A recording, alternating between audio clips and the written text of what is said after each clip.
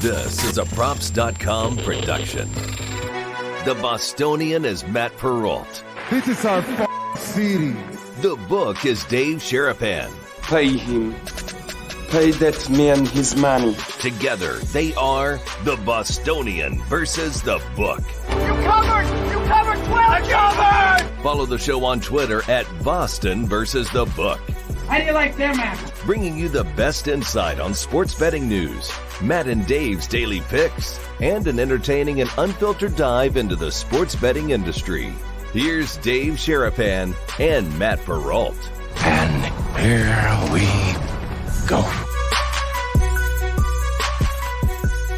Welcome to the first edition in 2022 of the Bostonian versus the book here on Props.com, on the Props.com YouTube channel. I'm Matt Perrault alongside Dave Sharapan. We're here every single weekday, 1 to 2 Eastern-ish, as we are known to go long here on the podcast. If you've not subscribed to us yet on Apple or on Spotify, please do so. If you're watching on YouTube, Dave is breaking a major fashion faux pas, bucket hat. A bucket hat for your Pittsburgh Steelers. Yeah. Is this an emotional day for you? Is this like, how are the emotions going for Big Ben tonight? It's crazy because I learned at a very young age about sports, and like it ends. It always ends for whomever. But yeah, it's kind of weird. Like I was just doing another show and like they said, you know, this is the last home game for Ben, 16 years, blah, blah, blah, blah. And I was like, oh, I didn't think about all of that. Like when you said it, I was like, okay, this is definitely going to be a bigger deal. So yeah, broke out the old the old Jerome Bettis jersey that I only use for certain games when we really need a win. And the bucket hat's 2-0 lifetime. So I was like, you know what?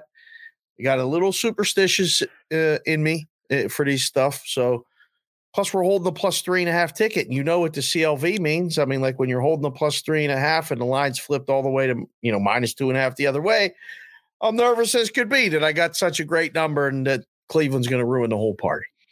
I have plus 3.5 and plus 9.5 going tonight. I've got with the teaser. I got both. Yeah, I got 2 bets go. Actually, I have 3 bets going tonight. We'll talk about that a little bit later on. But I got 3 bets going. If the Browns show up and crush tonight, could be not a great night for me. Right. For me, exactly. I got a lot. I got a lot going on here with this. But all right, so we have a ton to get to. If you guys are watching on YouTube and you are a subscriber to the Props YouTube channel, you guys can give us a little note. You can drop it down on the live chat. You guys are already posting on this, so I appreciate this. SoCal G-Gen said, I finally woke up early enough to catch the show live instead of watching it recording. So welcome. I appreciate that.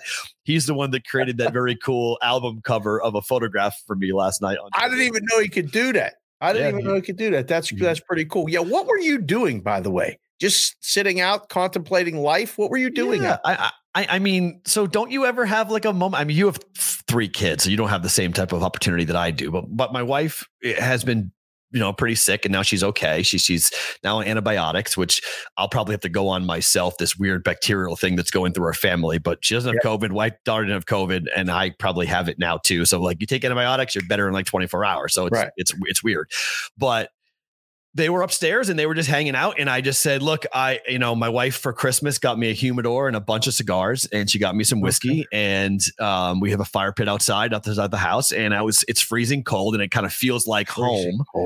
It's freezing cold. So it feels like home. So I was like, hey, I'm going to go outside and I'm going to go build a fire and I'm going to go hang out. And Teresa was like, yeah, go knock yourself out. So the football game sucked. So I was like, all right. So I just went outside and I was bored and hanging around, and I just started like, you know, you can take still photographs. You can put your phone down and put a timer down and whatnot. So I'm just taking some pictures, and I was like, I took one that I really liked. I was like, that's pretty cool.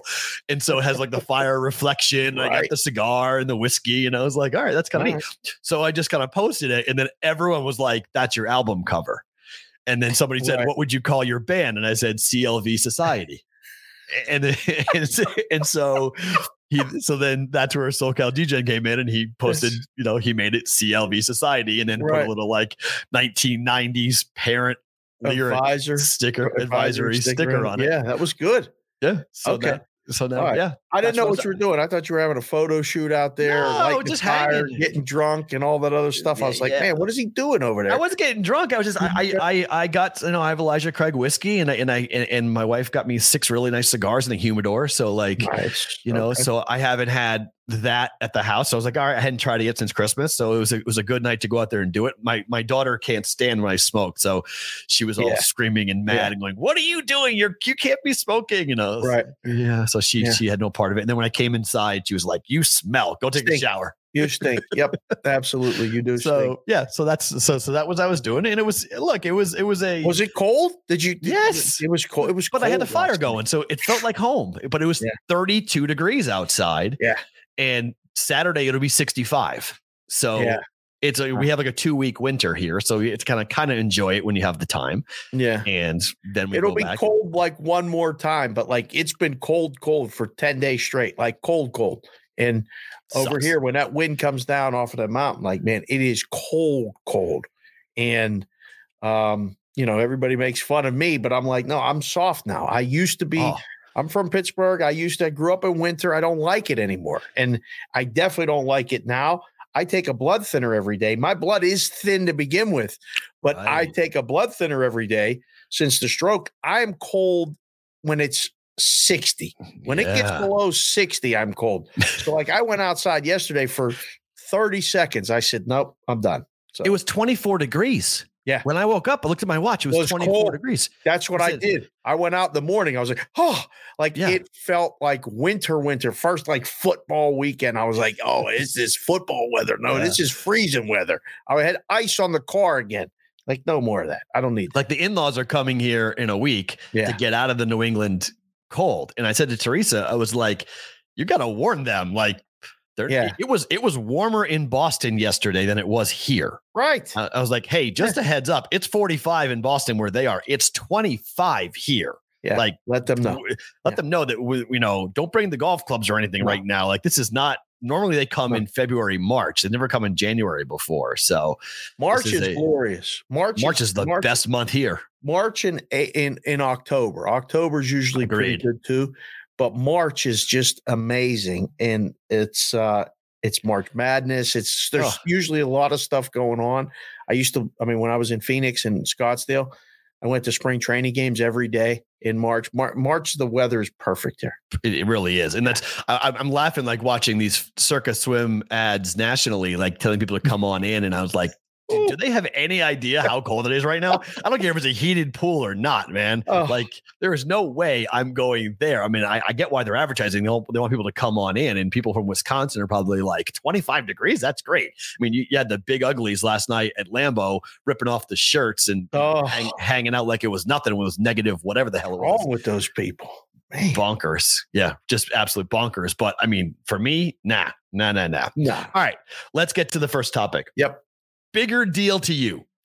Antonio Brown getting fired on the field, taking off his jersey, taking off his shirt, and running off the field, or Jalen Ramsey punching a teammate in a huddle that gets caught on camera with him in the first quarter of a game that the Rams needed and things weren't going well, and Jalen Ramsey punches a teammate. AB's had his problems, but bigger deal to you, AB or Ramsey's behavior? The Ramsey thing is just, brothers being brothers. It's one of those things, I think, and it's settled, right there. The AB thing is huge to me. I mean, and not so much because I've never seen that before. A guy just literally quit in the middle of the game, walked off and said, but I heard a report this morning from Ian Rappaport that, he was hurt. He didn't practice Thursday and Friday, and he, didn't really want to play.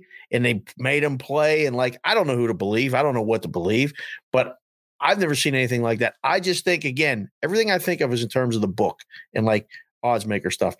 AB being out makes Tampa Bay weaker. You got guys Brady just met that morning, 15, 18. I don't know their names. I know their numbers because I was watching a game, but I was like, Tampa has to win the Super Bowl now, going on the road with guys he ain't worked with. And Brady's thing is he's working with guys. He does the extra reps. He has them over to the house. I mean, he took AB in. AB and TB were like BB, best buddies. I mean, and he just left. So I think it's a much bigger deal for Tampa. You? 100%. It's without Godwin and now without Antonio Brown. What do they do? Packers are by far the lead favorite to win the NFC. Huge advantage to Green Bay now. Mike Evans is nicked up. You have Fournette, who's banged up. You've had, this is what we talked about last week, where last year everything went right. And this is why repeating in the NFL is So almost hard. impossible now. It hasn't happened since 2003 and 4 when Brady's Patriots did it. And we may not see it for a while because it is so hard now with 18 games to keep everybody healthy, to keep everybody on the field together. And now you're losing Godwin and Antonio Brown. Gronkowski's starting to slow down a little bit. Brate is not taking a big step forward. Ronald Jones is okay, but look, Fournette is a massive weapon for that team, and they need him to be healthy for the postseason. He probably will be healthy, but I mean, this team is losing defensive players now. Their secondary already wasn't very good. Right.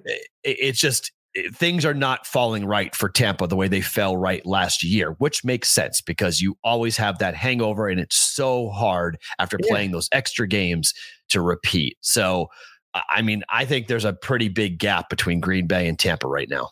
Yeah. I mean, somebody has to go to Green Bay and win now. Good and luck. That's hard enough. If you don't have all your weapons, it's even harder.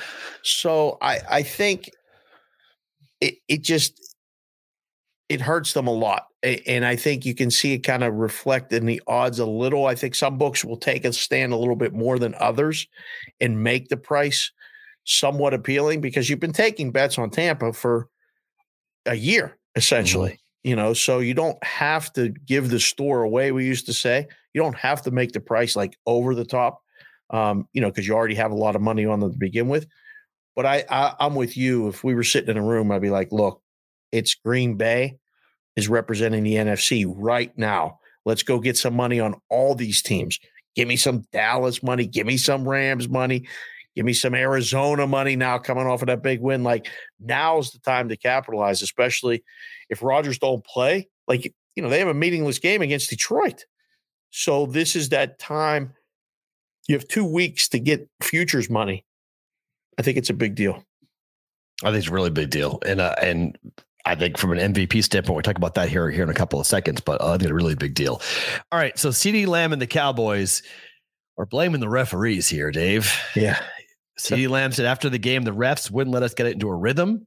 Numerous players and Mike McCarthy also talked about the referees as to what happened in that game. No one's talking about the Dak Prescott fumble in the fourth quarter that ended that game, in my opinion, because that was significant. And that was the real game changer for me as to how the game was being called. The Raiders and the Cowboys are the two most penalized teams in the NFL. So I find it hard to say that the Cowboys do not commit penalties. They do commit penalties because we've seen 16 weeks previously to that game against Arizona.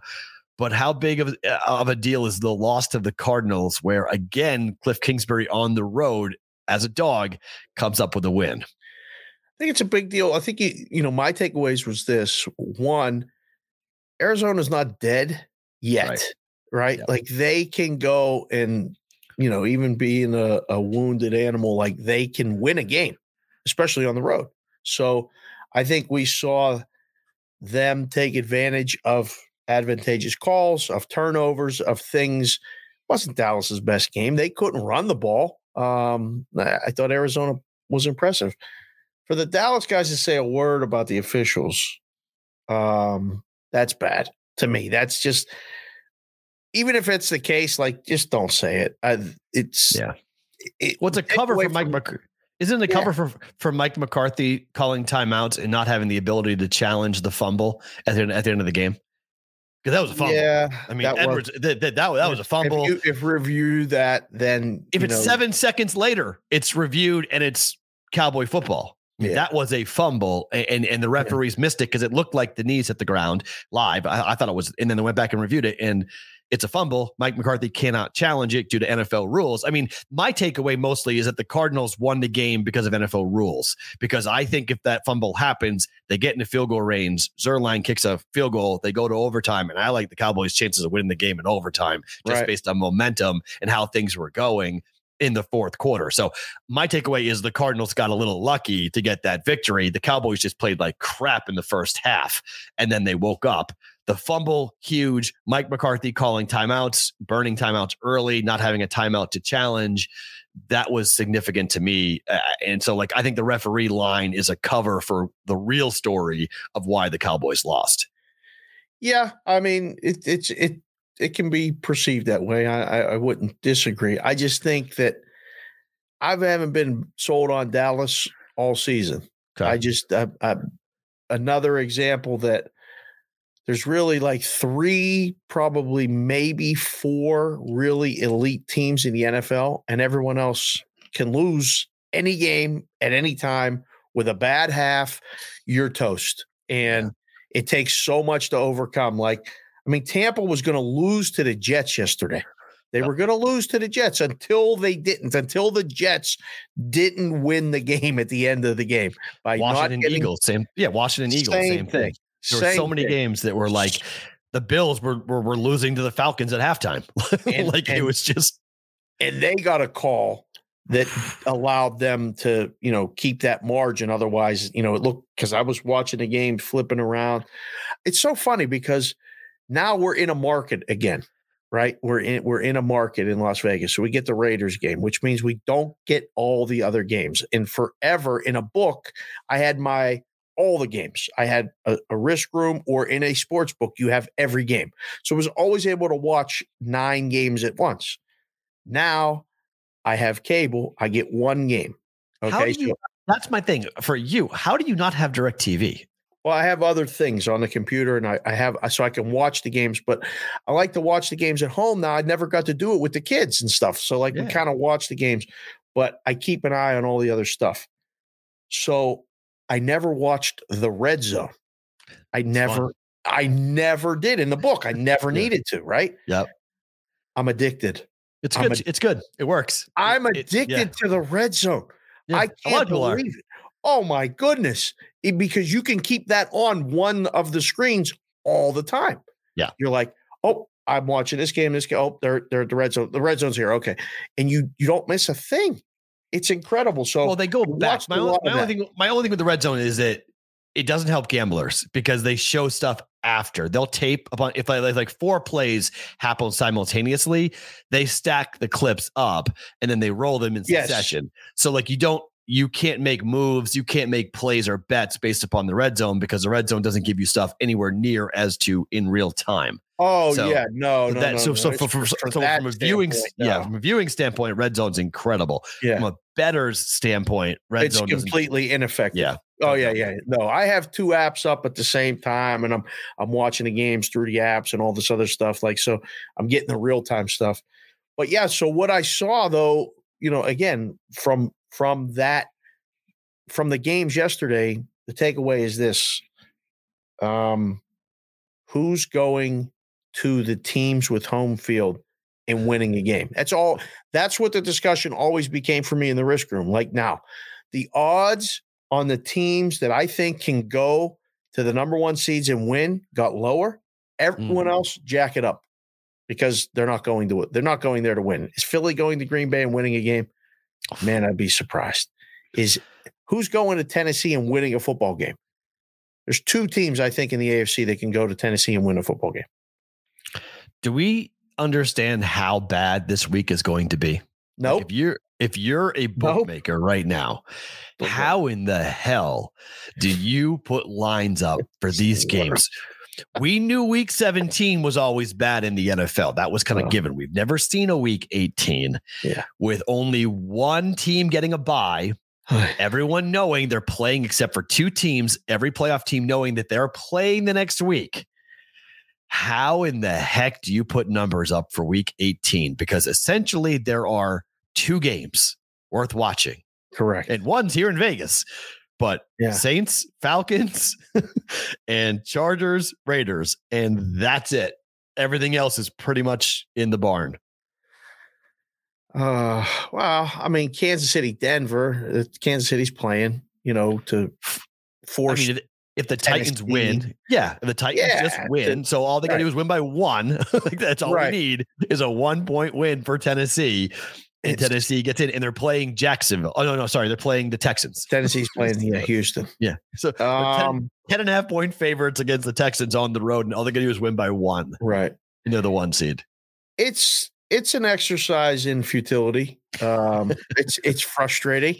It's just look at a game and you throw out all the ratings and stuff. You get together 3 or 4 guys who are like, all right, make your number. Everyone does the same thing. Everything hovers around 3, 7, 4, or 10. 3, 4, 7, or 10. Everything hovers around that number. Now you get a couple blowout situations like, you got the Colts playing Jacksonville, and you're like, I got to make it more than 14. I can't. I mean, I'm just going to get nothing, but I need to find a number anywhere where someone will say, okay, give me Jacksonville. There's a lot of bad football. And the only saving grace is that no one really wants to bet on it either. Like, so you can put up the numbers and you don't get nearly as much of the steam, which is an expression for a lot of bets on one side to move numbers. You don't get a lot of two-way action on these games. You just don't get a lot of action, period, up until Sunday morning when everybody still realizes this is the last weekend of football. And it's just like the excitement level for the preseason. It feels that way where everybody's like, oh, we got football back. Okay. And then an hour into the day, you're left going, why did I do this to myself? Why did I bet this game? Why in the world did I bet this game? Why did I put money down? Right. Why did I actually do this? Yeah, because you're aggravated, and like in the book, you're like, boy, I can't wait. The real excitement for us being in Vegas and just for football in general is that they flex the game to Sunday night, and we'll have the buzz that we all want. It's going to be awesome. The handle's going to be incredible, and it's going to be hopefully a good football game. The interesting thing, and I was posing this question to some Vegas Twitter accounts last night because and you mentioned some boxing fights. The fact that it involves an LA team. Now, if it was the Rams, it'd be a different story, but the Chargers, they do have some fans, not as many as the Rams do. But I just wonder, like, going into the year, the secondary ticket market for the Raiders was the most expensive ticket in football. Yeah. We have a playoff game Sunday night. Yeah. Winners in, losers out. We have the biggest game of the weekend with the playoffs beginning here in Vegas, with the Raiders maybe getting Darren Waller back and the Chargers having a chance to go to the playoffs with their young quarterback for the first time. I don't know. I mean, doesn't this ticket price go through the roof for Sunday? I don't know. What would you spend? What's your max ticket price? I wouldn't go. Interesting. I wouldn't go. I have to me, football for the game, I see more on TV. True. But I've never been to Allegiant, and Allegiant for this game is going to be rocking. I've never been to Allegiant either, and it might be fun, but I would rather go to a hockey game. I would rather go to a baseball game. I'd rather go to a basketball game than a football game in pro. I mean, and only because I'm spoiled. I've been to a lot of football games as a person in the media, and I've covered a lot of games. For me, it's a bowl game. Like, I'd rather go to a college football playoff. I'd rather go. Really? I'd rather go to college. It's just way more energetic, way more exciting, way more for me. On this level. I'm with you on that for most weeks, but on this game, on this level for this game, the hype around this game is going to be unbelievable. I don't like the Raiders either, Okay, well, all right, fine. You don't like the Raiders, fine. I don't mind the Raiders, and I'm psyched for them. I mean, I'm psyched for the market. I'm psyched for Raider fans who are going to come from LA, and I mean, diehard Raider fans from LA and Oakland are coming to this game. I think so. I think that part of it is something that we'll see, and we've been seeing it. The early season buzz, and then it kind of lulled in the middle when all the Gruden stuff, and they went through that little bit of a down stretch.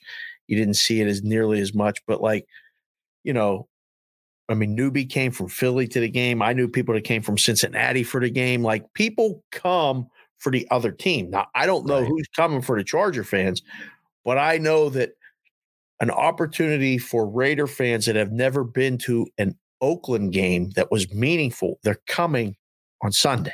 They're 100% coming on Sunday. So, yeah, the market's going to definitely go up.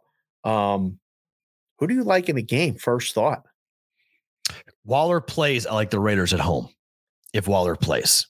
But if Waller doesn't play, I think the Chargers are going to score. All right. And I don't get why the Colts thought that they were going to be able to do whatever the hell they wanted to do against the Raiders. And Gus Bradley, Rich Bisaccia and Gus Bradley have been just on. These guys, they saved the locker room. They have this team focused. Just the fact that they're sitting here after what happened in the wake of the John Gruden situation and the fact that they had a player kill somebody. They lose their best deep threat in Henry Ruggs. They lose their coach to an email racism scandal. How the hell is this team sitting here with one win from a postseason bid? It's remarkable where the Raiders are right now. Does the line surprise you? No, Chargers should be favored. Does it surprise you? A little bit. Why? Yeah. So you think? I think the Raiders are going to. I right now, first blush, Raiders win. But, yeah, I wouldn't have 3. I know that. I'd have less than 3. I'd let them bet me to 3. I might use 1.5 or 2. Okay. And let them bet the Chargers up. I'd want to need the Raiders in this spot. It was a big win yesterday to go to Indy and win with everything on the line in that situation. I think Indy was playing for a lot. It wasn't like Indy wasn't playing for something. So there was you can't undersell that win to me. Yeah. And the last couple wins, the Denver win was what it was. Winning the game in Cleveland with everything to fold for and having the week get messed up and the sitting there and going, it's pretty big, nice little 3-game winning streak late in the season to put themselves in this position. And everything's falling for the Raiders. Everything's clicking into place. It is. So like you start to see it and you're like, this team's hot.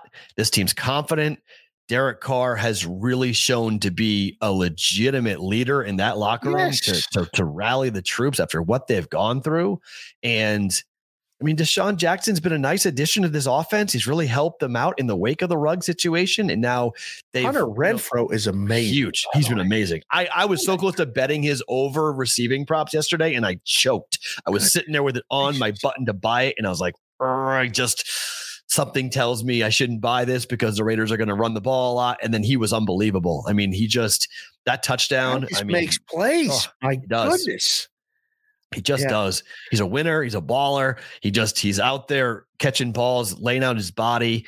He's a huge weapon for this team. And I can't trust the Chargers to win a big game. I can't. I just can't. On the road with, nothing would surprise me in the game, but the line, it's almost one of those things where I'm sitting in the book going, all right, you made this number to need the Raiders. Like you had to, because or do you want me to take the Raiders? You can talk yourself into both sides of this.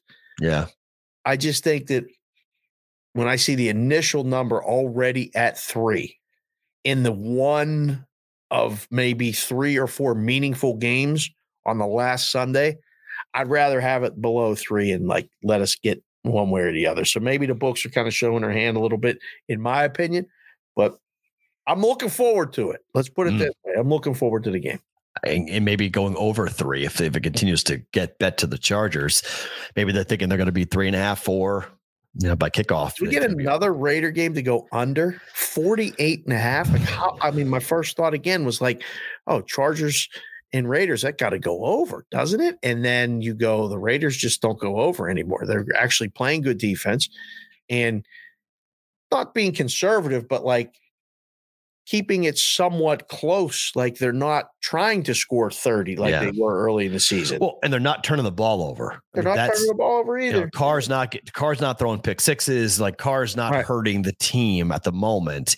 And so that's been a big reason why these games are going under. It's you aren't getting quick strike scores and turnovers and fumble recoveries and whatnot. So they've cleaned it up big time where Gruden was, pushing the envelope a little bit. They've really become more conservative, run the ball, play defense. Yeah. I mean, I made this comment to a friend yesterday, and I'm curious. I said this team wouldn't be here if John Gruden was still the coach. Would you agree? Agree 100%.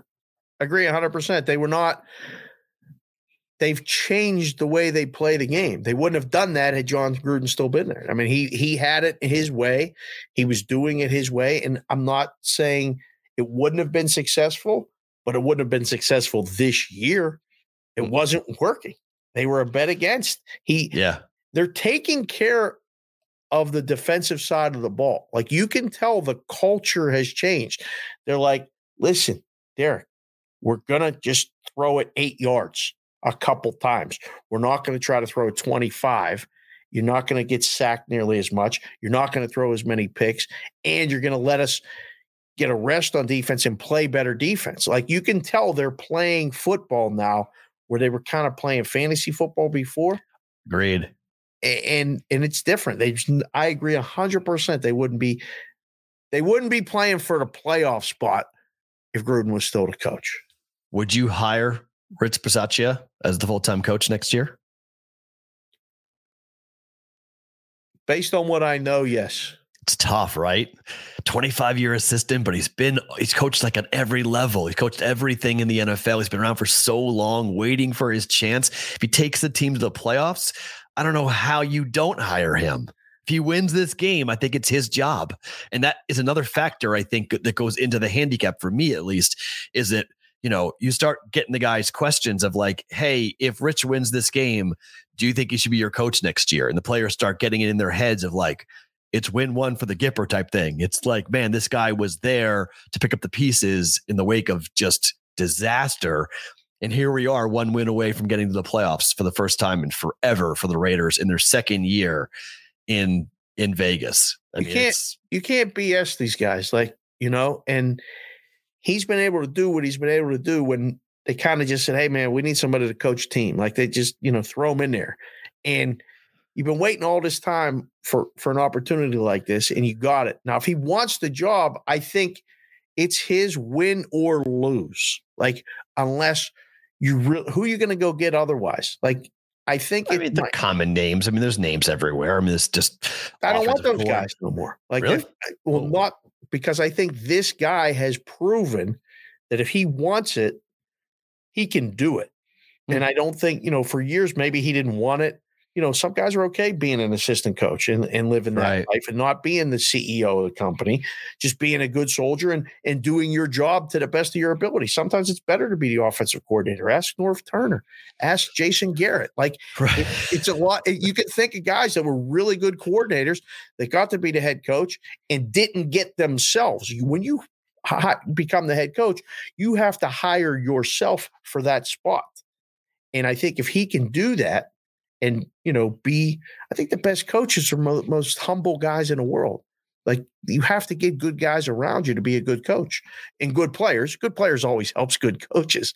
Yeah. I think it's his job to have, if he wants it, win or lose. But I mean, I don't know. I like the Raiders. I'm talking myself more into it every day. I saw the number and I was like, I can't believe this is 3. It seems too easy, but I'm grabbing the Raiders +3. You have to wait because you have to wait for Waller. You have to wait for COVID and whatnot. But I'm with you. Yeah, I think the Raiders are the right side. All right. So this morning I get up and I've been talking to people about the offensive rookie of the year market for a while. I'm not involved in it. I didn't put any money down on it. Right. But going into the week, Mac Jones was -500 to win the award. Okay. Like pretty much like a lock. -500. This morning I get up and Jamar Chase is now -220 to win the Offensive Rookie of the Year award, and Mac Jones is +175. Is this the book moving it? Is this money moving it? Is this just because he had back-to-back huge games? Like, what causes a market move like that? I have no idea. I mean, like, I really don't. Like, it was 2 good games. Maybe somebody bet it. Maybe somebody bet it somewhere for a significant amount of money. And they said, all right, just make a minus now, and flipped it. And everybody kind of copied it. It didn't happen like somebody bet this everywhere that offers it and they all moved it to the same number. This is one of those times where I laugh. I'm like, man, somebody is copying all these numbers and then they're copying it from them and they're copying. Like, how does everybody come up with Chase is now minus 220? Because that's what it is, painted pretty much everywhere. It's comical. Nobody bet it at all these books. They bet it somewhere, and that book moved it. Now everybody's like, whoa, move it. This is one of those guys. I'd be sitting there, listen, we just had Mac Jones minus 500. Look all this money we got on Mac. Let's take some more bets on Jamar Chase. Now, whether he's going to win it or not, or somebody's trying to handicap it, maybe. I don't know. But it's a bit much. But let me just there's only 2 guys left. It's the only right. They're the only 2 left. This is what have you done for me lately syndrome in my mind. Okay. Yes. Let's just go through. Let's go back to the beginning of November. Okay. For Jamar Chase. Okay. Jamar Chase had 6 catches for 49 yards versus the Browns, 3 catches for 32 yards and a touchdown against the Raiders, 3 catches for 39 yards against the Steelers, 5 catches for 52 yards against the Chargers, 5 catches, 77 yards, and 2 touchdowns against the 49ers, 1 catch for 3 yards against the Broncos. That's it. And then, and then 7 against the Ravens for $125, no touchdowns. And then 11 for 266 and 3 touchdowns against the Chiefs. Oof. Okay. That is a monster game. I'm not debating it. Incredible game. Yeah. However, when you compare it to the season of Mac Jones, who has had quarterback ratings, I know against the Bills, he was bad. I get you there. Okay. 2 interceptions, quarterback rating of 31.5. But yesterday against the Jags, quarterback rating of 121.1 for 227 yards and 3 touchdowns, no picks in that game.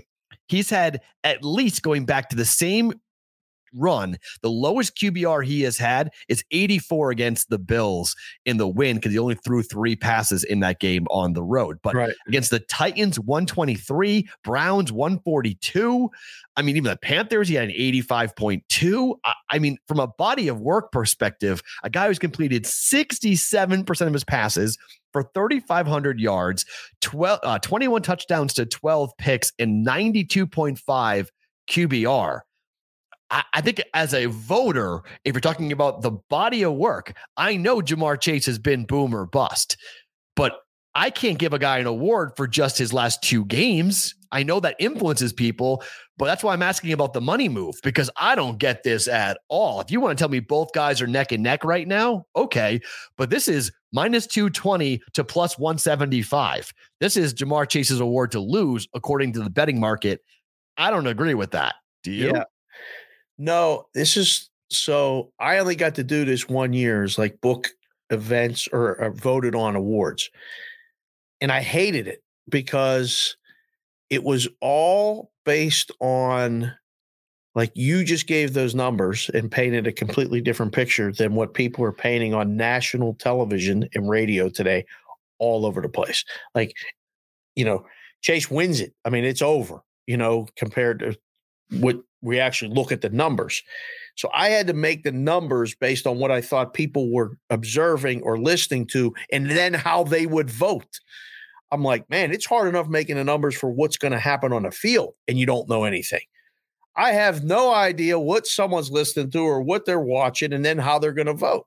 So these markets, I think you have high volatility in a lot of them because you're trying to anticipate maybe what people are going to bet, because I mean, the bottom line is there's just not that much liquidity in these markets, but the exposure can be gigantic very quickly. I mean, if you take 10 bets at 10-1 and for $100 a piece, all of a sudden you have a big exposure on a number like that you didn't really have before. So I think you see I call it books playing defense on markets like this. Just move the number, just over move it. So they stop betting it because there may be betting bots or groups that are manipulating or trying to get as much down as they can for whatever reason. Like, oh, this kid just had 2 big back-to-back games, bet on him. And it starts to move the number. So I think that's what you see happen. I don't know. I mean, Mac being that big of a favorite and them making the playoffs, I don't know. Does that mean more because since he made the playoffs and won their division, like there's so many things that come into play in how to vote. I never bet this stuff ever. There's never, I have no desire to bet it. I don't recommend that you do. If you do it for fun. Yeah. But booking it was a nightmare. I hated it. Well, same conversation, different award. Aaron Rodgers is minus 400 for the MVP. Is it over? Is this it? Brady was the odds-on favorite 2 weeks ago. Everybody was like, this is Tom Brady's award. Rodgers now is a monster 1-4 favorite here. Would I be totally shocked if he doesn't win it? No. Do I think he's going to win it? Yes. I think them getting the 1 seed, the way they did it, with him doing it, I would argue that it could be Jonathan Taylor or Cooper Kupp. Like those guys, numbers-wise, I mean, in the value to their team, if you take either one of those 2 guys off of that team, out. Maybe Taylor can be replaced a little bit. Cooper Kupp is unbelievable what he does every single week because he's getting the ball. Not that, you remove Tom Brady from the Bucs. I don't even know who their backup quarterback is. It's big trouble. And Aaron Rodgers, same thing. But yeah, I think Rodgers Green Bay getting the 1 seed, I think maybe iced it. I agree. I think that's him. And do you think he plays at all next week? This upcoming week? He should not. He said last night in the postgame that he was going to play, like he's going to play the first series. He got to be nuts. I mean, if I'm the coach, if I'm the GM, like, why was he in the game when it was like 30-3? Where the hell the score was? I was asking that last night too. I was like, wait a second, it's 30-3. Got a dinged up toe. It's freezing. Yeah. One little tweak, step on it, whatever. We got to worry about him playing for the Super Bowl. We ain't got to worry about nothing now. The Vikings aren't coming back. Sit on the side, put the thing on, and let's wave to the crowd. We're going to call timeout. You go out, take a snap, then call timeout. We're going to have you walk off. Let everybody chant MVP. I'm surprised they didn't. That's the only thing they didn't do last night. I would agree with that. So you've seen the movie Major League, right? Yeah. You know how you got to sacrifice the chicken. Joe Boo's can't hit the curveball. Okay, got a good thing. What do I have to do to stop Zach Taylor from winning Coach of the Year? You can't stop it now. What do I got to do? I got to do a live chicken. I got to do a duck. I mean, what do I got to do? The steam on this is insane for him. He's now the second option at FanDuel at plus 175. Matt LaFleur is still the favorite to win Coach of the Year, but Zach Taylor is right behind him at plus 175. After winning the division, everyone talking about Jamar Chase. It's sort of a correlated thing here. Yep.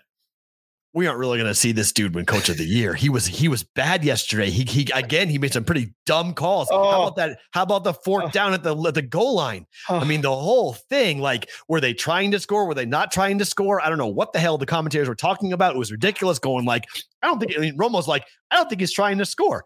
Like, what, What do you mean he's not trying to score, Tony? Like, what are you talking about? You think he's just like doing a thing, trying to kill time? Romo was off his rocker yesterday during that call. Like I don't know what he took before the game, but like I was listening going, I can't figure this out because I was on plus 4.5. So I'm on the Bengals and I'm like, okay, I don't care if you win or lose. Just don't let this ball go back to Mahomes. Don't score a like I was trying to figure out every different scenario as to like, if we go to overtime, I might be screwed. One drive, they win by 6 and I'm done. Like I was just like, please don't go to overtime. No.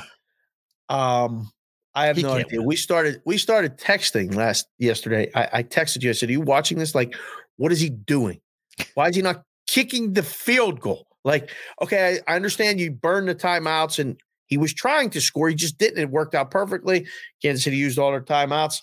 And then you get the fourth down. You get the penalties on both sides. All right. So you didn't make it. I can't believe you went for it. Just kick the field goal now. Nope. We're going to go for it again. We get another penalty on Kansas City. Absolute miracle. I think he completely bungled it for the Bengals, and they still won. He's going to win the Coach of the Year. I mean, you think he is? I think LaFleur is plus 150. Yeah. Zach Taylor is plus 175. Mike Vrabel is plus 350. Those are your three options pretty much. Everybody else is 3-1 or higher. Or sorry, 30-1 or higher. 30-1 or higher. Wow. So they think it's going to be all right. I think it's Cincinnati. I think it's Taylor because of the turnaround from the year before. NFC, LaFleur was, I mean, they were the NFC. Yeah, I can't. You have the MVP and you're back in the same spot. Like, I can't give it to Matt LaFleur. I don't get that at all. Right. I don't think they vote for him just in general. I think that's the pushback there. Yeah. So I don't know. We could get, do you remember Blues Brothers when they went 4 whole chickens and some white toast? So like, we need something. I don't think there's anything we can do to stop it. I mean, we could try the Joe Booth thing. You're light cigars. Maybe we'll do the clap and try to light some. I don't know, but I think he's going to win, and I think you have to talk about it. Like that's. Yeah, I think Zach Taylor's going to win it. How the hell is it? I mean, he talk about fumbling into success. You know, stumbling and bumbling your way into a trophy. Like, you got to go Burrow. You can do pretty much anything. That dude. That's the point. It's not him. It's despite of him. It's his team is winning despite the head coach. Like, not because of the head coach. It's Dallas. There's other teams that this keeps happening with, right? And do you know what Belichick's going to do to this dude if they play in the playoffs? I mean, it may be because of Burrow and he does incredible things, but that could be the first. Do you know how good the first week of the AFC playoffs are going to be? Like, it is good. It's wild card weekend is always so much fun but now it's even crazier. It's going to be fantastic. The 2 seed's playing in both conferences. The 2 seed is playing. Danger. Will Rogers. That's dangerous spot to be in. Is that 2 game, because whoever you're playing is coming. Like, there's no doubt that it's not. Whereas that last team that got in always seemed, not that they weren't, they were always a dog, but they were live, you know. Like, now it seems like it's really live. What is the line if the Raiders get in? What's the line for Raiders? Raiders would play the Chiefs, right? If they get in, they'd be on the road at Kansas City, right? Yeah. After getting destroyed both times in the regular season. How bad? What's that number? Double digits? We lay in 10? Yeah, I mean, he probably floated out there again. I mean, some books may actually put it right at 10, some may just under 10. Some books that want to take a shot will put it over 10 and take the dog bet. 10's a number. You know, you can put it on either side. I mean, Raiders. What if you say 7.5? I mean, you can't say 7.5 unless you want to take all Chiefs bets all the way up the ladder. Yeah. I don't think you make it less than. I don't think you can make it less than 8. Because you're just going to get Chiefs nonstop teasers. Like, you have to kind of play a little bit of offense there and put it up over that number. I can't wait to watch and see if it's going to be that. I mean, Chargers probably have the same problem. It's probably going to be a very similar number if it's the Chargers going to Kansas City. But KC Raiders going to Kansas City, if they won that game at Arrowhead, I mean, my gosh. I mean, Raiders have a chance to make some history here if they go on the road and knock off the Chiefs. Oh man, it would be incredible. I wouldn't bet it, but it would be fun to watch. Yeah. All right, so let's get to tonight a little bit here. Yep. Okay, so let's talk about it. Here we are with your Big Ben led Pittsburgh Steelers. Number is coming down. It's now 2.5. Which is surprising. We're seeing money coming in here on the Browns as the Steelers get to 3. 1, what's your take on the line move here on this? Going from plus 3.5 to -3 on the other side. I mean, are we all just like expecting the Browns to lay down tonight? No, I mean, this has been a very common thing for NFL betting the last week of the season, like going into it. They always bet the narratives. So I knew when I saw this number over a field goal that if the Bengals won and then if the Chargers won and the Browns were eliminated, it was going to go this way.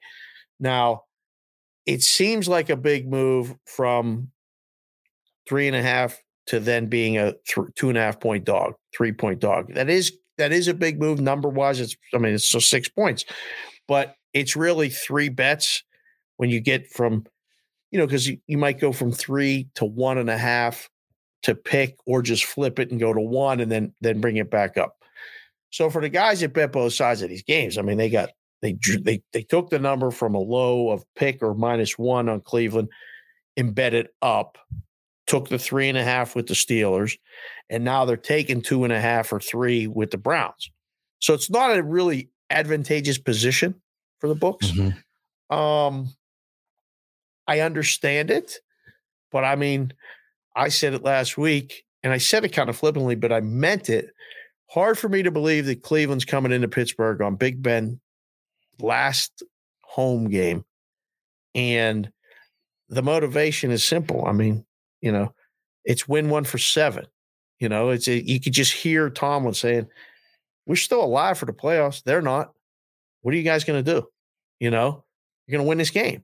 So I don't know. CLV, I'm nervous with the +3.5 because are the Steelers going to lose this game by more than a field goal? I don't think so. I think the Steelers are going to win the game. But everything they do bad, the Browns do good, starting with running the ball, starting with capitalizing off turnovers. The Steelers are going to start down in the first half again and come back and win this thing. Maybe they'll be close to tied at halftime this week and then, cover the second half. I don't know. Our guy, SoCal DGen, on our live chat on YouTube, Browns under Stefanski are 1-9 ATS against division rivals. And you go deep with Big Ben's numbers, he owns Cleveland. Owns them. Okay, so let me throw you. Here are 3 different passing props for Roethlisberger tonight. Which one do you like the best? Right. Roethlisberger, 1.5 touchdown tosses. The under is juiced to -125 for tonight. Touchdown, 1.5. Pass completions is 22.5, juiced to the under at -120. And pass attempts has come down from 35.5 down to 34.5. It's juiced to the over, -120 for pass attempts tonight. Oh, so what is his normal pass attempts? So Roethlisberger's stats on average. Okay, so let's just go through his last 5 games. Okay. 35 attempts, 25 attempts, 40 attempts, 31 attempts, 41 attempts. Season high of 58 against Cleveland. Sorry, against Cincinnati. Cincinnati when they were down. Back in week 3. Yeah. Next previous was 44 against the Chargers on the road back on the 21st of November. Passed every play in the fourth quarter. Yeah. I'd say pass attempts under would be my first thought. Okay. Completions is probably leaning under. Passing touchdowns, that one might be the one where he gets the over. Ooh. Not a fan of that one though. The touchdowns, it's so hard. His passing yards is 235.5 flat. Passing yards gotta be under. I like the game under. So I like a lot of the prop bets under. That's kind of the way I always used to look at it, like in the book. And you see so many more of the, the rhombuses and the parallelograms, which I like to call the sharp money. Like they would bet these prop bets under. They would be having a field day today. I know every time I would, people or narratives, people were betting overs, I would never move the number because they would just hammer me under. So that's the way I'm looking at it and thinking right now. Maybe the fan in me will get caught up a little bit later and want to bet over, but I don't see this being much different because it's the last game at home. Like they're going to play their game. If they don't stop the run, all his passing props are going over. If the Steelers don't find a way to stop Chubb in the running game of the Cleveland Browns, they're going to have to pass a lot because that means they're down. What do you make? Carl brings this up. Interception, yes, is minus 108 for Roethlisberger tonight. I can't believe it. I would bet that for sure. Yeah, right? Throws a pick, it feels like every game. Yeah, he has thrown, from a pick perspective, every other game now. So 2 against Cincy, 0 against Baltimore, 1 against Minnesota, 0 against Tennessee, 1 against Kansas City. But I think it's highly likely that he pushes the envelope tonight. What's Baker's pick? Baker's pick is minus 148 to the yes, plus 112 to the no at FanDuel. All right. That's at least juiced the right way. Yeah. He's doing that. DraftKings, according to Carl, is even money. So yes. Wow. Roethlisberger, yes, it's even money at DraftKings. Really? See, and it's definitely like you can shop around and find for people that are living in different states with multiple operators. You have to do yourself the right justice and look at different apps just to see the price difference. You should probably always try to get the best price, but feels like it's just going to be an under game. What, 21-17? It's going to be one of those. It's 20-17. The Steelers are driving down to tie the game, and then, they score the touchdown to walk. Storybook would be for the Steelers to win comfortably so they can kind of celebrate the fourth quarter. Like if last night's game with Green Bay and Minnesota was in Pittsburgh, you kind of celebrate the fourth quarter and you show the montages and you do all that stuff. I hope it's like that. But sports are sports. It could be Cleveland. Cleveland could win this game by 10 and blow up all your tickets, all the teasers, all this other stuff. It'd be terrible. Agreed. All right, we'll go back to that. We'll go back to that game coming up here and during Bet It or Book It. But let's talk about. So this morning on a teleconference, I think it was, or a press conference, Nick Saban essentially said, he was asked, how do you justify expansion given what we just watched over the weekend with college football? Did this Alabama killing Cincy and Georgia annihilating Michigan, did we blow up the idea for the expansion, or did we help it because we need to have more teams in because, Michigan and Cincinnati were just picked to be there. They didn't earn their way in. They were picked to be there. It's an interesting question. I'll say this. If we expand it, we're going to have a 1-8 game and a 2-7 game, and even a 3-6 game is going to be a 10-point favorite or more over another team. Like, it's just what it is. And then I'm okay with that. Well, that's what I mean. Like, that's what it's going to be. You're going to get the disparity in college football between the elite and just next is a lot. For elite and just next, and then just below that, it's even bigger. So the 4-5 game will be the Rose Bowl, where you're going to get an incredible game.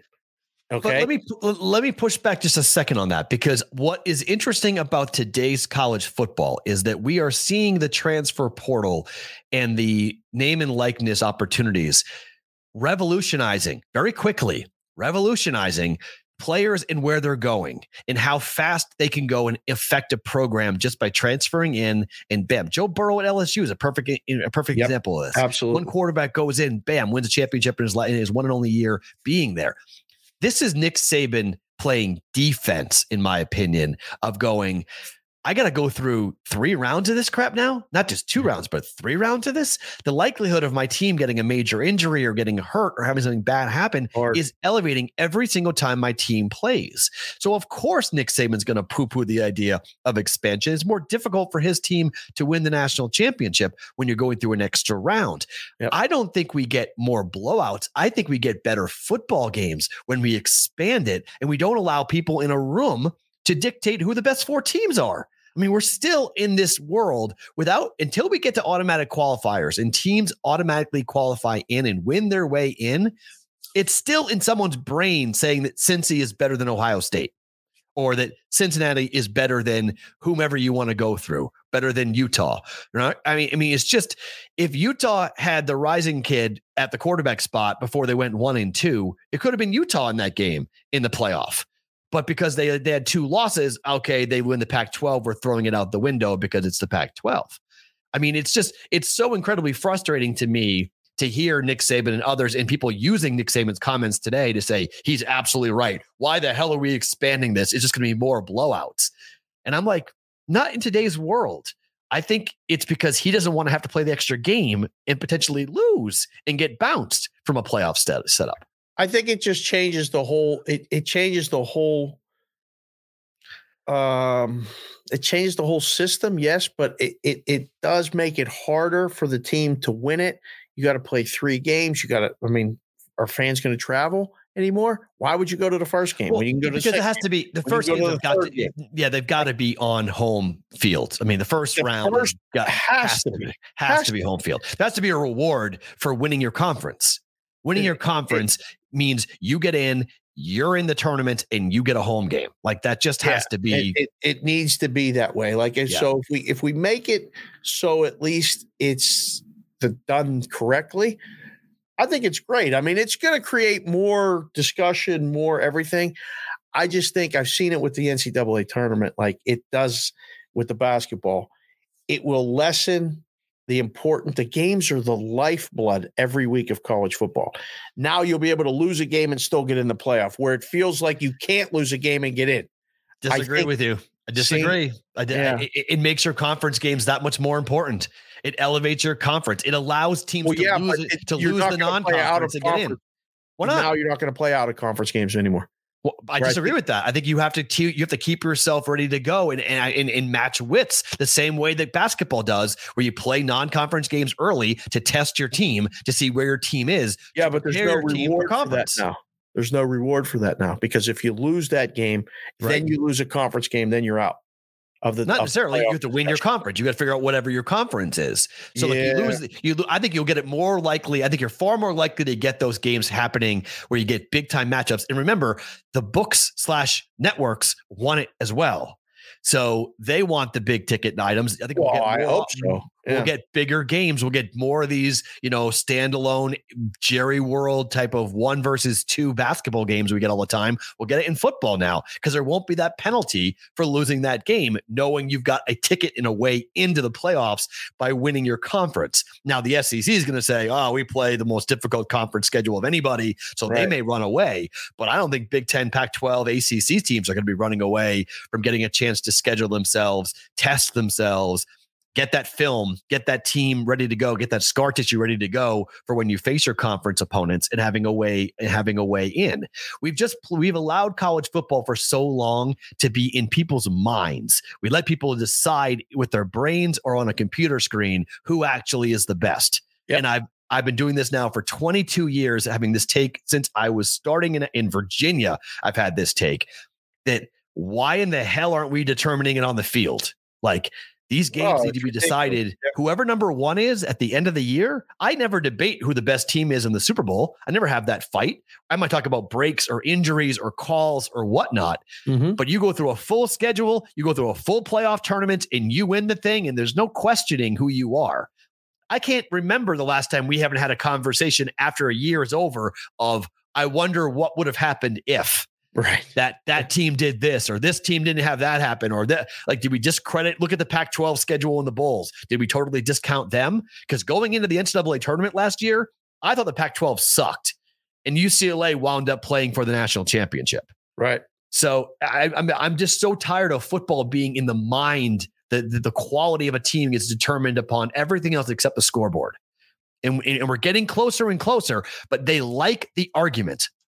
The point that everybody misses when it comes to why they have done this for so long and why they've been allowed to do this for so long, getting people to argue about college football keeps it relevant. It keeps it being talked about.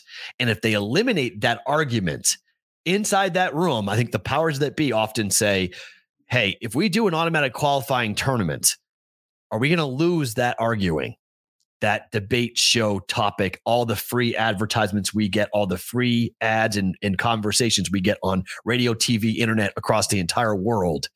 Do we lose that if we go to an automatic qualifier? Yeah. I mean, you lose it a little bit, and you lose the fact that, back in the day when there were 30 bowl games, there were 30 winners to end their season. And now there's going to be one, and you're going to lose the championship game and your season's going to be a failure. I mean, look at Michigan. They had a tremendous season. Everybody, all the things they remember, they got blown out by Georgia. I mean, they won the Big Ten. They beat Ohio State. They destroyed Iowa in the championship game. Nobody cares. Doesn't mean anything anymore. They got blown out by Georgia and should have been there. No, that's what the playoff does. That's what it does. I disagree with that. So the argument. What happened if Michigan had gone to a bowl game and gotten blown out in the bowl game? If it was just a normal bowl game, not a playoff, and they got blown out in the bowl game, aren't people in the same boat? I mean, maybe, but somebody won that bowl game, and it's important to them. You know what I mean? Like, it's not to Georgia. I mean, Georgia won, and it's important to them. Well, yeah, but I mean, they're advancing. Arkansas beat Penn State. We knew that Arkansas was going to beat Penn State. We both bet Arkansas would beat Penn State. Was it a successful season for Arkansas? I mean, yes, of course it was. It won't. Those things will go less and less and less and less every year. Disagree with you. College football's got to dump mayonnaise on a coach's head to make it important and relevant. Like, no, that's wrong. It's not. I disagree. You think that the Duke Mayo Bowl, dumping it on the head of Beamer and doinking it off his head in the way doing it, made that game relevant? Yes. Oh no, it made it relevant on Twitter. Didn't make it relevant anywhere else. Are you kidding me? Duke's Mayo? You're living on Twitter too much, my friend. No. You're online too much. During the Rose Bowl. Yeah. There's Duke's Mayo commercials during the Rose Bowl. They're selling everything. Right, but it's a big deal in the South. But in the South, that's a big condiment. That's a big deal to them down there. It's like Chick-fil-A. It's a big deal to them. There's a certain thing that Southerners. Chick-fil-A lines in Vegas? Of course. It never stops. What are you talking about? It's a Southern thing. It's an everywhere thing. Yeah, it started. It's a Southern thing, okay, but it's gone everywhere because people have gotten exposed to it and enjoy it. But it's still a Southern thing. Chick-fil-A is still Duke's Mayo Bowl was more important for that dump than anything that happened on that field. On Twitter, I'm talking all over the place. No. What are you talking about? It was on every single news broadcast everywhere. They talked about it. It was so big they didn't even carry it live. What? I mean, come on. They didn't carry the Duke Mayo Bowl on ESPN. They had another game to go to. They didn't carry it live. If it was that big of a deal, they would have carried it live. They had to show it after the fact on ESPN. They went back to it, or they put it on the app. Hey, you want to watch it? Go on the app. It led SportsCenter, but that's because of what they had all going on. More than Twitter. It's more than Twitter. They put it on. They had to go to the app to watch it live. It was bigger than anything that happened in that game. The game wasn't important. Wasn't important. It matters. Right. It started at 8:30 in the morning Pacific. I know. We'll agree to disagree on this, but I think you're undervaluing just a little bit what competition means. Competition still is something. People still like to compete. All right. Are we doing this again? Are we really going to have to take Alabama? Of course. I mean, this is nuts, right? What is? I mean, the books their openers were all over the place. I mean, we had some openers had Georgia favored, some openers have Alabama favored. Yep. It was quick. It now is pretty much consensus Georgia -3. Yeah. Not the right line? I mean, it is because the bettors took you there. It makes sense. The game closed 6.5 the first time? For Bama or for Georgia? Yes, I think that's right. Yeah. Yeah. Because it opened around this number and got driven up. The Sharps were on Georgia the first time. They're going to be on them again. I mean, I've been in the books for years. They bet the same teams over and over and over. They bet the Jets every week. They bet the Browns every week. They find value on bad teams. They find value on good teams. The numbers don't change much for them. We get Nick Saban plus points again.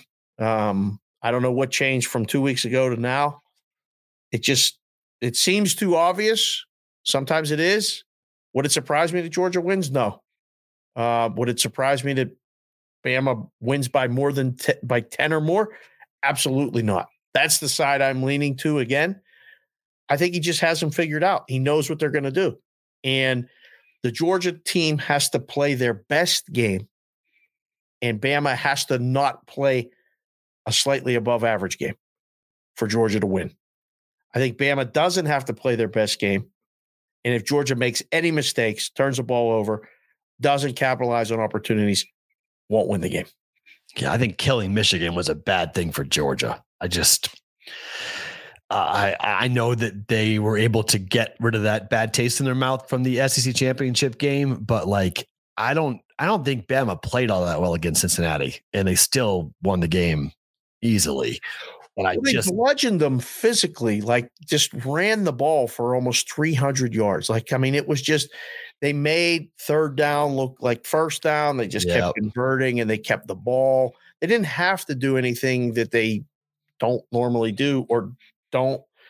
A physical football team overpowers a team when they can, and they kept. And that won't happen against Georgia. Georgia's D line, because how they beat them was Bryce Young throwing, and not having Minchie is going to be big. I mean, obviously they lost him, but they've got other guys who can obviously step up and play big. You don't think Georgia winning the way they did in their room and their sideline kind of maybe gives them a little more confidence going into the, I mean, I don't know what it is for bettors, but I know they just like stepped over them too easily. It was almost like I wanted them to be battle tested and do something for Stetson Bennett to kind of step in and be like, because I think that kid is he thinks too high of himself. And I think he's going to make a really big mistake in this game against Alabama, because I like Georgia. I like everything about Georgia except the quarterback. Right. Everything about Georgia. I like even the secondary. I think will make will make adjustments from the mistakes that they made. Bama's offensive line is still a worry for me. It was against Cincinnati. It wasn't. They absolutely mauled them. They did. And they're not doing that to Georgia, but they might be able to move the football. I think there's just such a number of questions I've got, because Nick Saban owns anyone who's worked for him. And why is that? He does. Saban and Belichick both. I mean, it's just something that they do. They crush anyone because they know them inside and out. They've scouted them because they've worked for them, and they know what they're going to do. And they see their moves. They play chess while the other guy plays checkers. Damn. And I just on a 1 week setup here, I don't know. I mean, I can't believe I'm getting 3. I like Georgia, but I'm going to bet Bama. I'm pretty confident I'll be betting Alabama, even though my mind, everything tells me Georgia wins this game. But did your phone blow up on Saturday or on Friday when Bama was winning? Did all your Bama people chime in with you and say, "Oh yeah, we told you so"? But generally, they're okay. I mean, generally they understand like what I'm doing, and I'm not trying to be. I'm not talking trash to them. They know that I'm an SEC guy. Yeah. So like they knew that I was coming in. I wasn't betting Bama to lose. I was just betting Cincy, and I'll go to my grave saying that the first pass that was batted down was a touchdown. If they score there, it's 7-7. Maybe a different story. And then the muffed punt at the end of the first half. If Cincy recovers that. Get any points out of that. Yeah. Might be a different game. Yeah. And covering comes into play in a big time way. So like, I think Bama fans know that if Bama had looked like Georgia, then I think I would have gotten a bunch of people saying, we told you we're going to steamroll, blah, blah, blah. Right. But it wasn't like, even though the score was like 17-3 at half, right? It didn't feel like that. It didn't feel like Cincy was getting destroyed. They played really well. It just wasn't showing on the scoreboard that Cincy had shown and played pretty well. It was in doubt that Alabama was going to cover the first half number. Yeah. Like it was in doubt until a little bit late. And then it was like, oh my gosh, they're going to cover this number again. Yeah. And it never felt like they were going to cover it until they got that touchdown. So you're absolutely right. I mean, and as far as Michigan, like they needed to punt that ball away on fourth down early, down 7-0. They don't punt. He goes for it, doesn't get it. Georgia scores. It's 14-0. You can feel the wheels were falling off. He doesn't change the quarterback. He doesn't let the other kid play.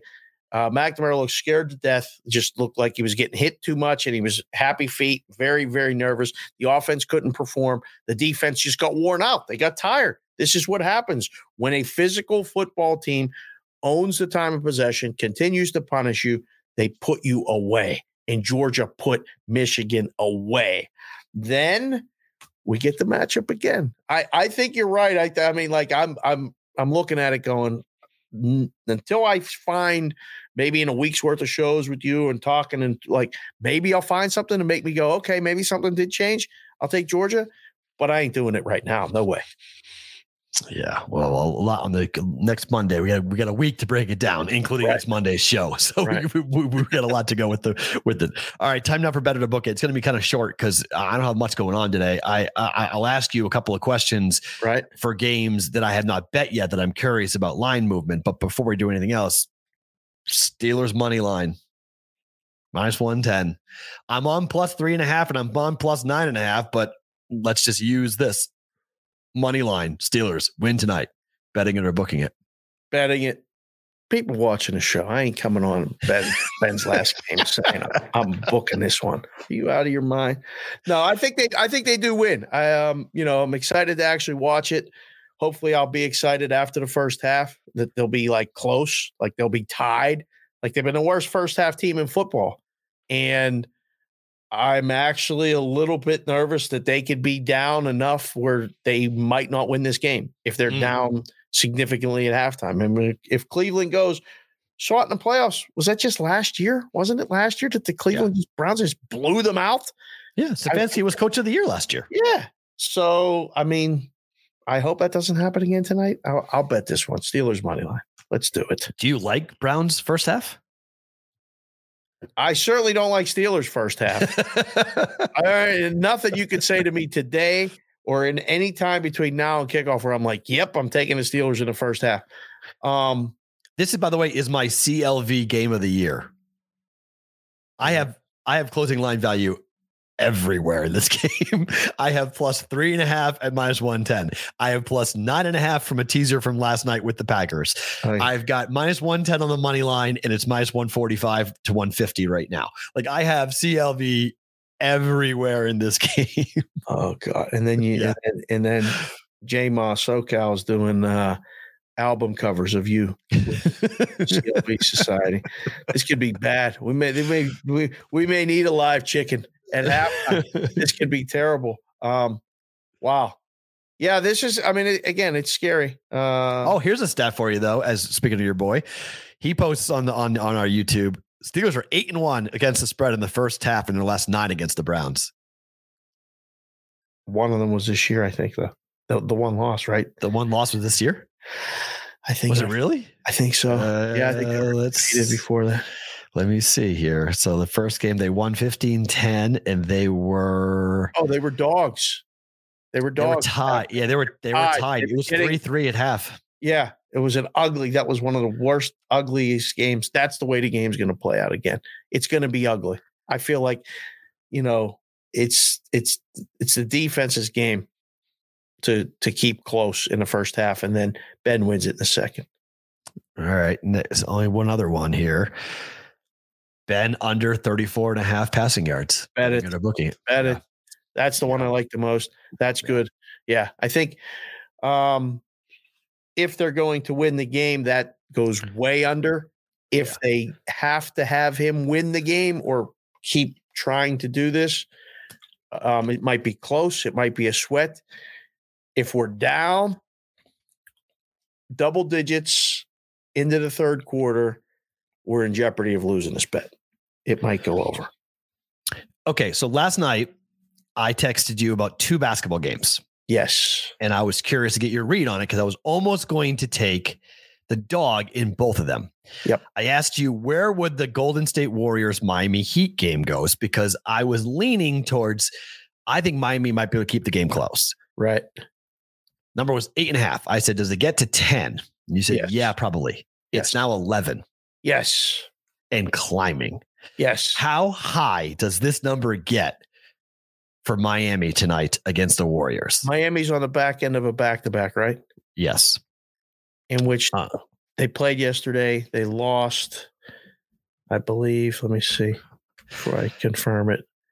They played. Let's see. They played at Sacramento, lost as 3.5-point favorites, 115 to 113. Yeah. So they go short trip over to Golden State to play the Warriors tonight. And again, back-to-back NBA was one of my worst things. I always overestimated it. So if the number was 8.5, 9, I would have made it 11, exactly what the books did this morning. It's 2 points for the back-to-back. How high does it go? I will say it goes to 12. I think you can wait and get 12 if you're thinking about taking Miami. Why do you think Miami keeps us close?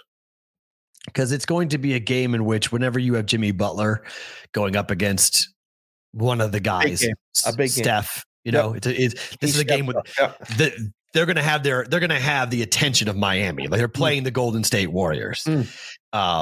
This game is going to be watched by a lot of people. This game is going to be a highly talked about game. It's on NBA TV, so it's got a nationally televised audience tonight to see it. And I don't know. I have a hard time seeing them lose this game by 15 or more points. I mean, it could happen. Steph goes crazy, but I think Miami defensively, one of the best defensive teams in the country in the NBA. I also thought about going under in this game, but the number I'm not really in love with it at the current number of 214.5 seems right to me. Yep. I thought it might be 220 or so, but I don't know. If I get 14, 15, great. I'm not probably going to get it. I'm shocked I got 11. I thought 10 would be the ceiling, and now it's 11. Mm-hmm. So now I'm like, okay. And then the second game is on a back-to-back. You mentioned overvaluing here. The Bulls haven't been covering. They've been winning. They won 7 in a row, but Correct. They're laying 14 points. It's the biggest spread of the year for the Bulls tonight against the Orlando Magic. This number seems ridiculous. 14? It is, but and again, I just know this from doing the shows on Sports Grid every night with the guys and stuff. Orlando's terrible. Like they're terrible losing. They're not terrible to the number. They're not that terrible. I know, but when they lose, they get blown out. So they lost in overtime. They lost to the Celtics in overtime by 5 in their last game. And now they're back to back. Yes, now they're on a back-to-back, which again, I don't think it's what did the line close? What did the line close yesterday against the Celtics? Yesterday against the Celtics. Hold on, let me. I got it right here. Hold on, there, Chicago. So yesterday, Boston. So 10. Yeah. So it was a 10-point favorite that they lost by 5. Okay. So what they've done recently at home, they were 14-point favorites. Sorry, 14-point, 15-point dogs to Milwaukee. They lost by 18 and 17. Mm-hmm. They played Miami as 10.5-point dogs. They lost by 10. Played New Orleans as 4.5-point dogs, lost by 7. Played Atlanta at plus 7.5, lost by 6. Brooklyn plus 5.5, won the game by 6 and won the game by 7. So you've got this win streak here going on right now for Chicago, but like they took on Washington and Indiana on the road, -2, -3. They won by 1, won by 2. We're trusting them. This is the biggest spread of the year. The previous is 10. They're now 14-point favorites. They played, by the way, as 10-point favorites on the road and won by 35 in their game back on the 26th of November.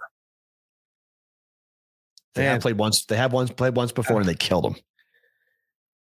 Yeah, this is the book trying to find a number to get any Orlando money. Right. I was leaning yesterday. I was leaning, going like, do we want to bet Chicago last night? But I couldn't really. Yeah. I couldn't find my way to both bets. 8.5 for the Warriors.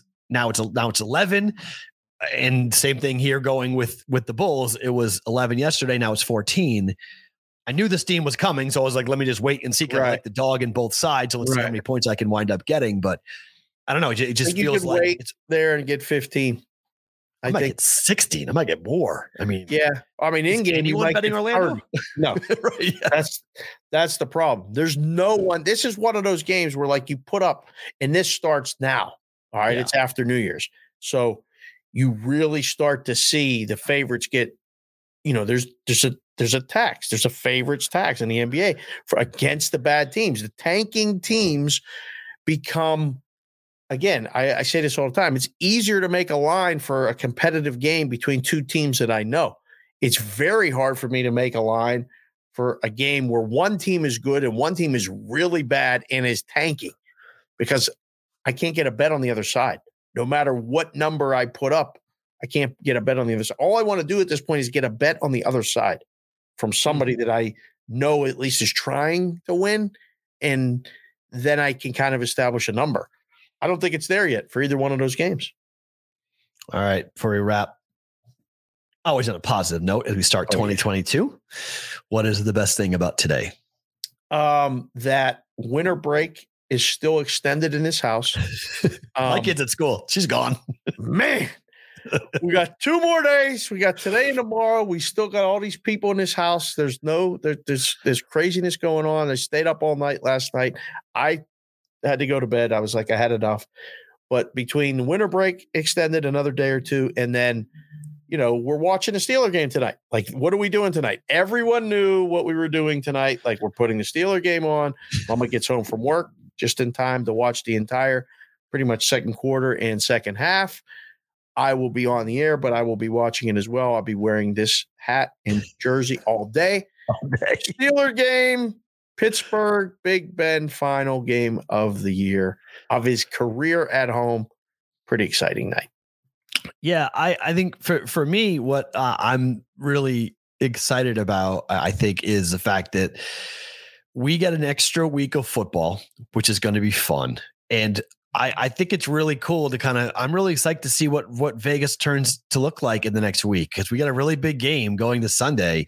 And for when I moved here, I moved here 6 years ago. And this idea that like we could have pro sports that matter in Vegas at some point was still very much a thought. Like, it wasn't a guarantee. And so like the Golden Knights were still sort of this, like, maybe we're getting an NHL team and then we got one. And then like, maybe we're getting a football team and then we got one. And I made the case that like the second the Raiders kick off, this is going to be a football town. Well, this is a hockey town. Yeah. And I'll be curious to see what type of dent the Raiders can make here. Like, do we see everybody now over the next 4 or 5 days realize that there's a playoff game essentially on Sunday Night Football?